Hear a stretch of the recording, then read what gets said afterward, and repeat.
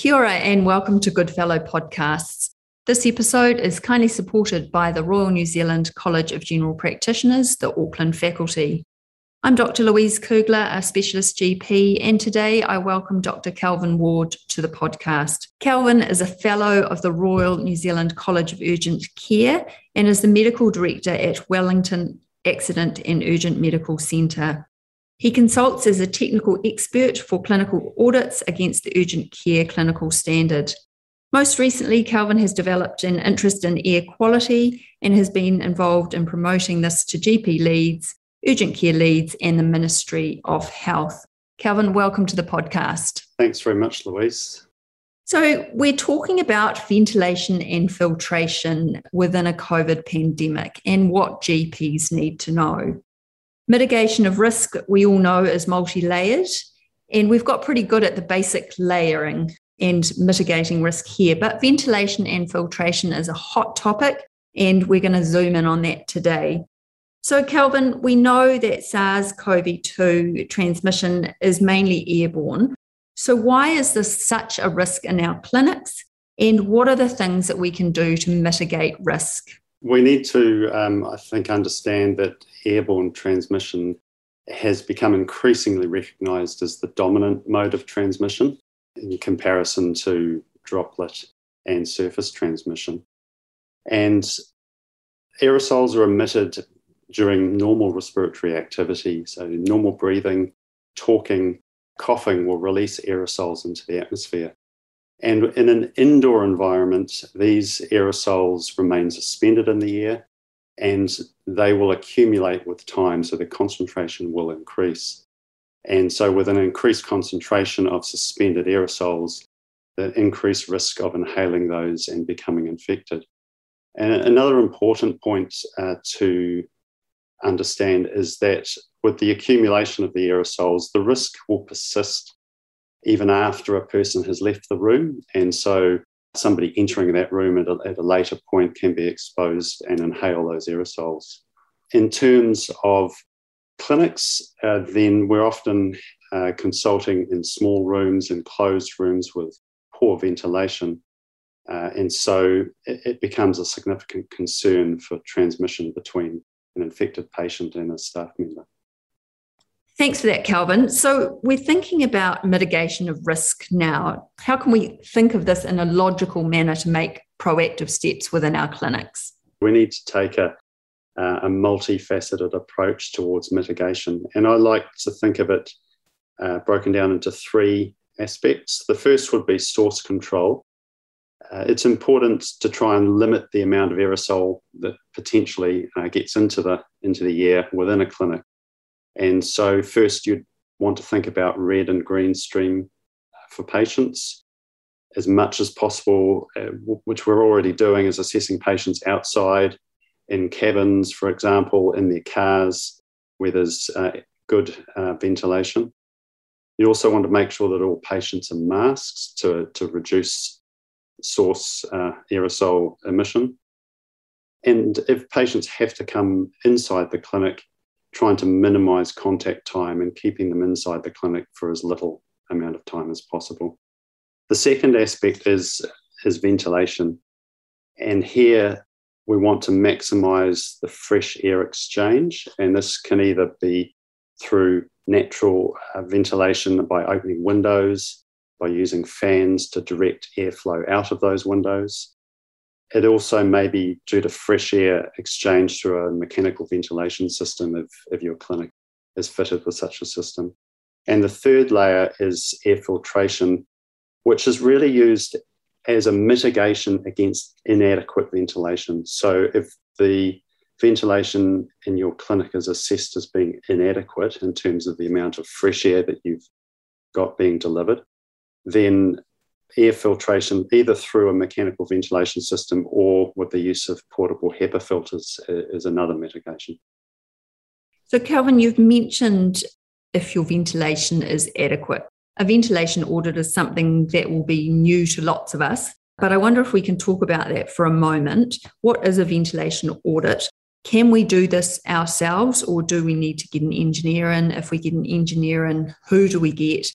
And what are we trying to ascertain with this ventilation audit? It was a new concept to me as well, up until a couple of months ago. And at our clinic, we engaged a professional ventilation engineer because I think it's really beyond the scope of most clinicians to know what to look for. A ventilation engineer could assess the adequacy of both natural ventilation within a clinic and also the adequacy of mechanical ventilation systems, if that's what's in use in the clinic. Mechanical ventilation systems can both bring fresh air into the clinic, or they may be set to recirculate air. And depending on the system, that air that's recirculated may or may not be filtered to any particular degree. And recirculated air within a clinic that is not filtered is a potential risk for redistributing infected air. So really, I think it's important to get professional advice in terms of auditing your ventilation system or the adequacy of your ventilation. I understand we need to think about a concept called air changes per hour. So I wonder if you can talk about what is meant there and what an optimal air change is in our clinics, and there will be different air changes perhaps needed in different parts of our clinics. So I wonder if you could talk to that, please.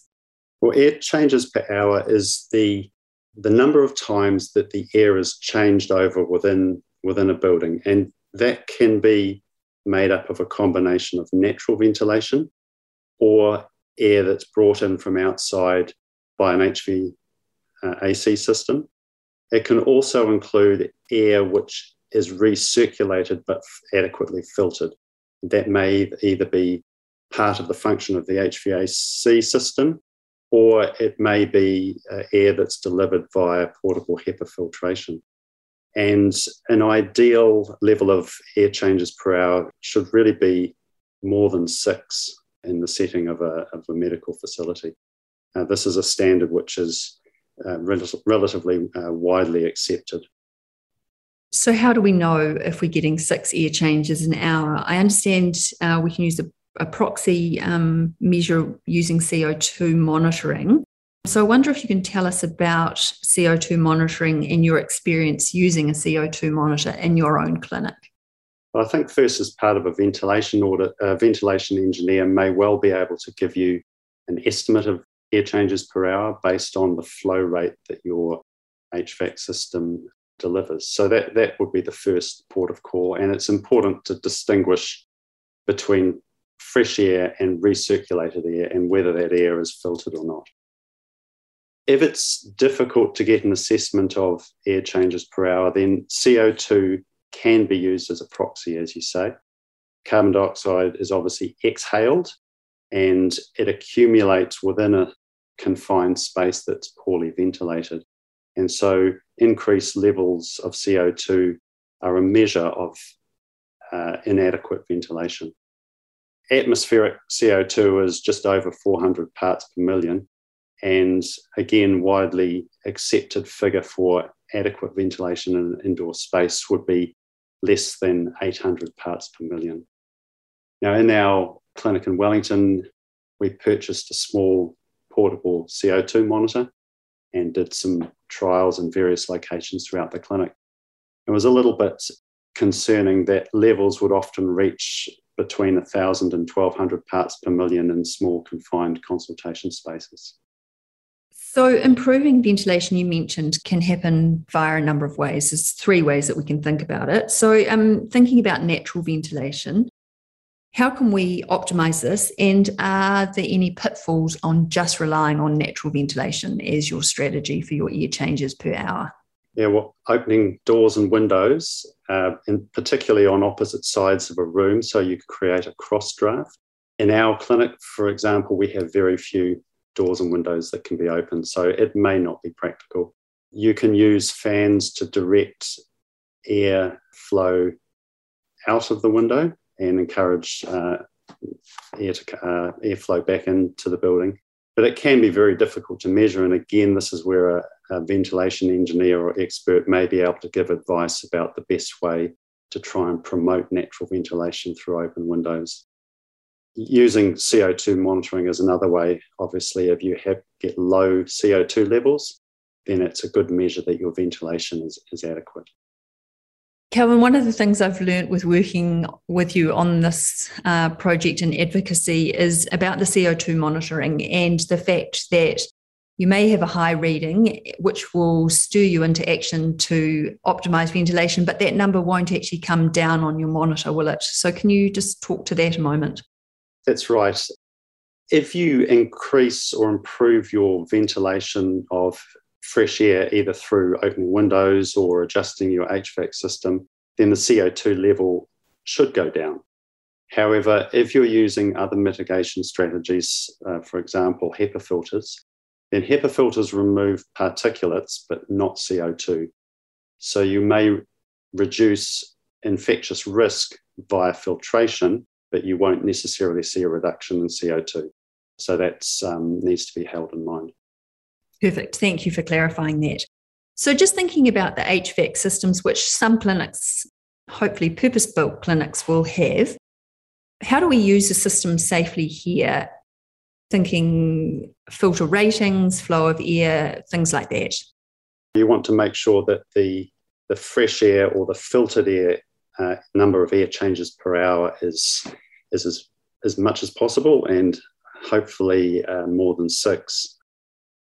Now, recirculated air may or may not be filtered, and it's important when you get advice from ventilation engineers that you assess the level of filtration on any recirculated component. It may be that the level of filtration is compliant with a building standard in New Zealand, but doesn't necessarily comply with recommendations for filtration in the context of a pandemic. The American Association, ASHRAE, recommends that at least what's defined as MERV 13 filtration should be used in medical or health facilities. And you may find that HVAC systems in your building have a level of filtration significantly less than this. Now, that's an American rating system. Equivalent of MERV 13 in New Zealand or a European standard might be F7. So I wonder now if we can talk about HEPA filtration units. Often these are portable units, and they are another option should you assess that your ventilation is inadequate. But a true HEPA filter should be used, is my understanding. Can we talk about that comment first of all, before we move on to the studies that have been shown to be useful in a clinic setting using these devices? Air filtration, or the use of portable HEPA filters, is really a third stage of mitigation once you have optimised source control and optimised the ventilation in your clinic. Where you can't improve those to an adequate level, then you can use portable filtration devices to try and reduce the aerosol load in the air. Now, a HEPA filter is really just a fan and a filter. There are different grades of filtration, but what you would be looking for is a filter that has a true HEPA filter, which would be either H13 or H14. And it's important to understand what the clean air delivery rate, or CADR, is. So that's the volume of air per hour that the filter can clean. And usually in New Zealand is expressed in cubic meters per hour. And if you're trying to achieve 6 air changes per hour within a clinic, then you want to match the clean air delivery rate of the filter with the volume of the room to achieve 6 or more air changes per hour. Now, if you have a certain number of air changes per hour through your HVAC system of fresh air delivery, then this adds to that. You don't need to achieve 6 air changes per hour necessarily from filtration alone. So there have been some studies that have been published and talk about the effect of HEPA filtration in the clinic room. So I wonder if you can just talk to those for a moment. There have been quite a number of studies based in classrooms, also conference rooms, and in medical settings. A relatively local study was performed in Melbourne using portable HEPA filters in a hospital setting. And they have demonstrated ability to reduce aerosol concentration in the air. And the studies have also shown that an additive approach is more beneficial when you include natural ventilation with masking and HEPA filtration. The effect is additive. There is a recently published study in preprint form from the University of Oregon, which studied COVID-19 positive patients in an enclosed test chamber. And they also looked at the effect of fresh air ventilation via an HVAC system and HEPA filters, and showed that there was a significant reduction in aerosol load in the air through the use of both ventilation and HEPA filtration. Great. So what do we need to look for if we think we want to put HEPA filtration units into our clinic rooms? You want to make sure you're purchasing a filter with a true HEPA filter. You need to know how much ventilation you already have in the clinic, and then assess the clean air, the number of air changes per hour you want to achieve, and matching the clean air delivery rate with the volume of the space to achieve air changes per hour. It's important to realise that the CADR, or the clean air delivery rate, is often quoted on the highest fan speed. Some HEPA filters may have multiple fan speeds, and they would give a clean air delivery rate for each fan speed, but often it's just a single number, and you can assume that that's based on the highest fan speed. Noise is also a factor. So on a high fan speed, some of these machines are reasonably loud.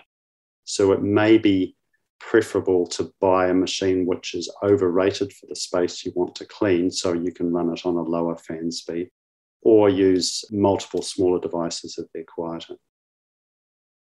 I'm sure as many of our listeners have been approached, we have, and there are a number of companies saying that they've got a HEPA filter, but they've got this amazing technology that goes with it, things like ozone and UV light. But my understanding is this technology is unproven and perhaps unsafe, and we shouldn't be using it. And these units are also extremely expensive compared to a basic HEPA filter unit. So I wonder if you can tell me your thoughts on this and just elaborate a little bit more on whether or not we should have these add-ons, basically, or just a pure filtration unit. Yeah, this is quite topical. There are a number of different technologies, and I don't claim to understand the detail of how they work, but essentially they're called ionizers, and they release chemicals into the air, either positive or negative ions. Some of the technologies release hydrogen peroxide into the air with the intention of having a disinfectant function either within the air or on surfaces.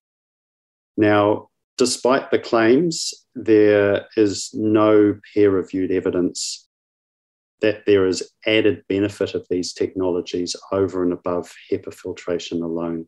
As well as that, there are significant concerns about the safety of these technologies in terms of the chemicals that are emitted into the air, but also the products of ongoing secondary chemical reactions that occur within the atmosphere.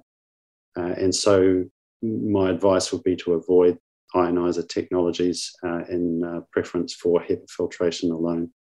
Some clinics may have purchased filtration units which have an ionizer function, and expert advice at the moment is, if you have one of those units, to turn the ionizer function off and rely on the HEPA filter alone. On that, there is a paper that we will include in our references, which was from the University of Melbourne, and it has some quite good advice about different units that have been studied. So I'd encourage listeners to go and have a look at those.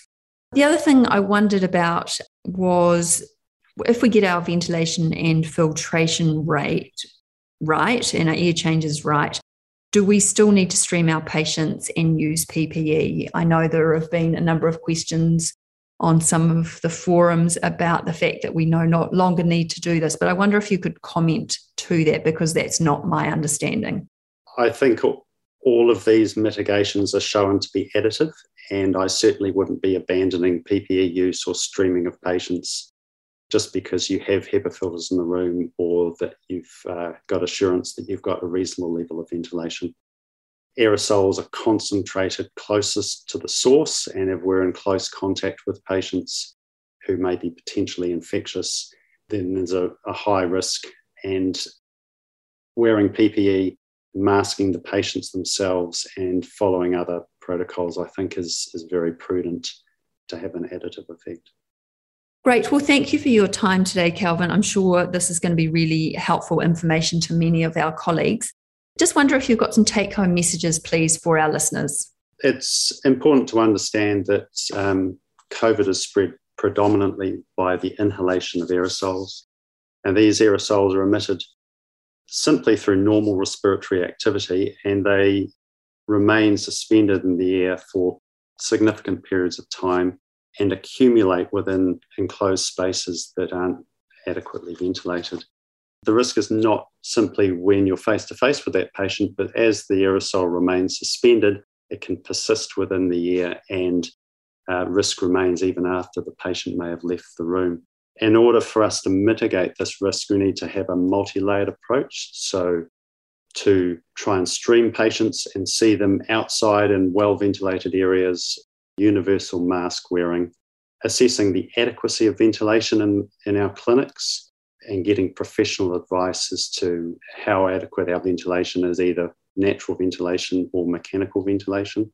And where there are issues with ventilation, mitigations such as HEPA filtration can be useful, with the understanding that that filtration needs to be appropriately sized for the room.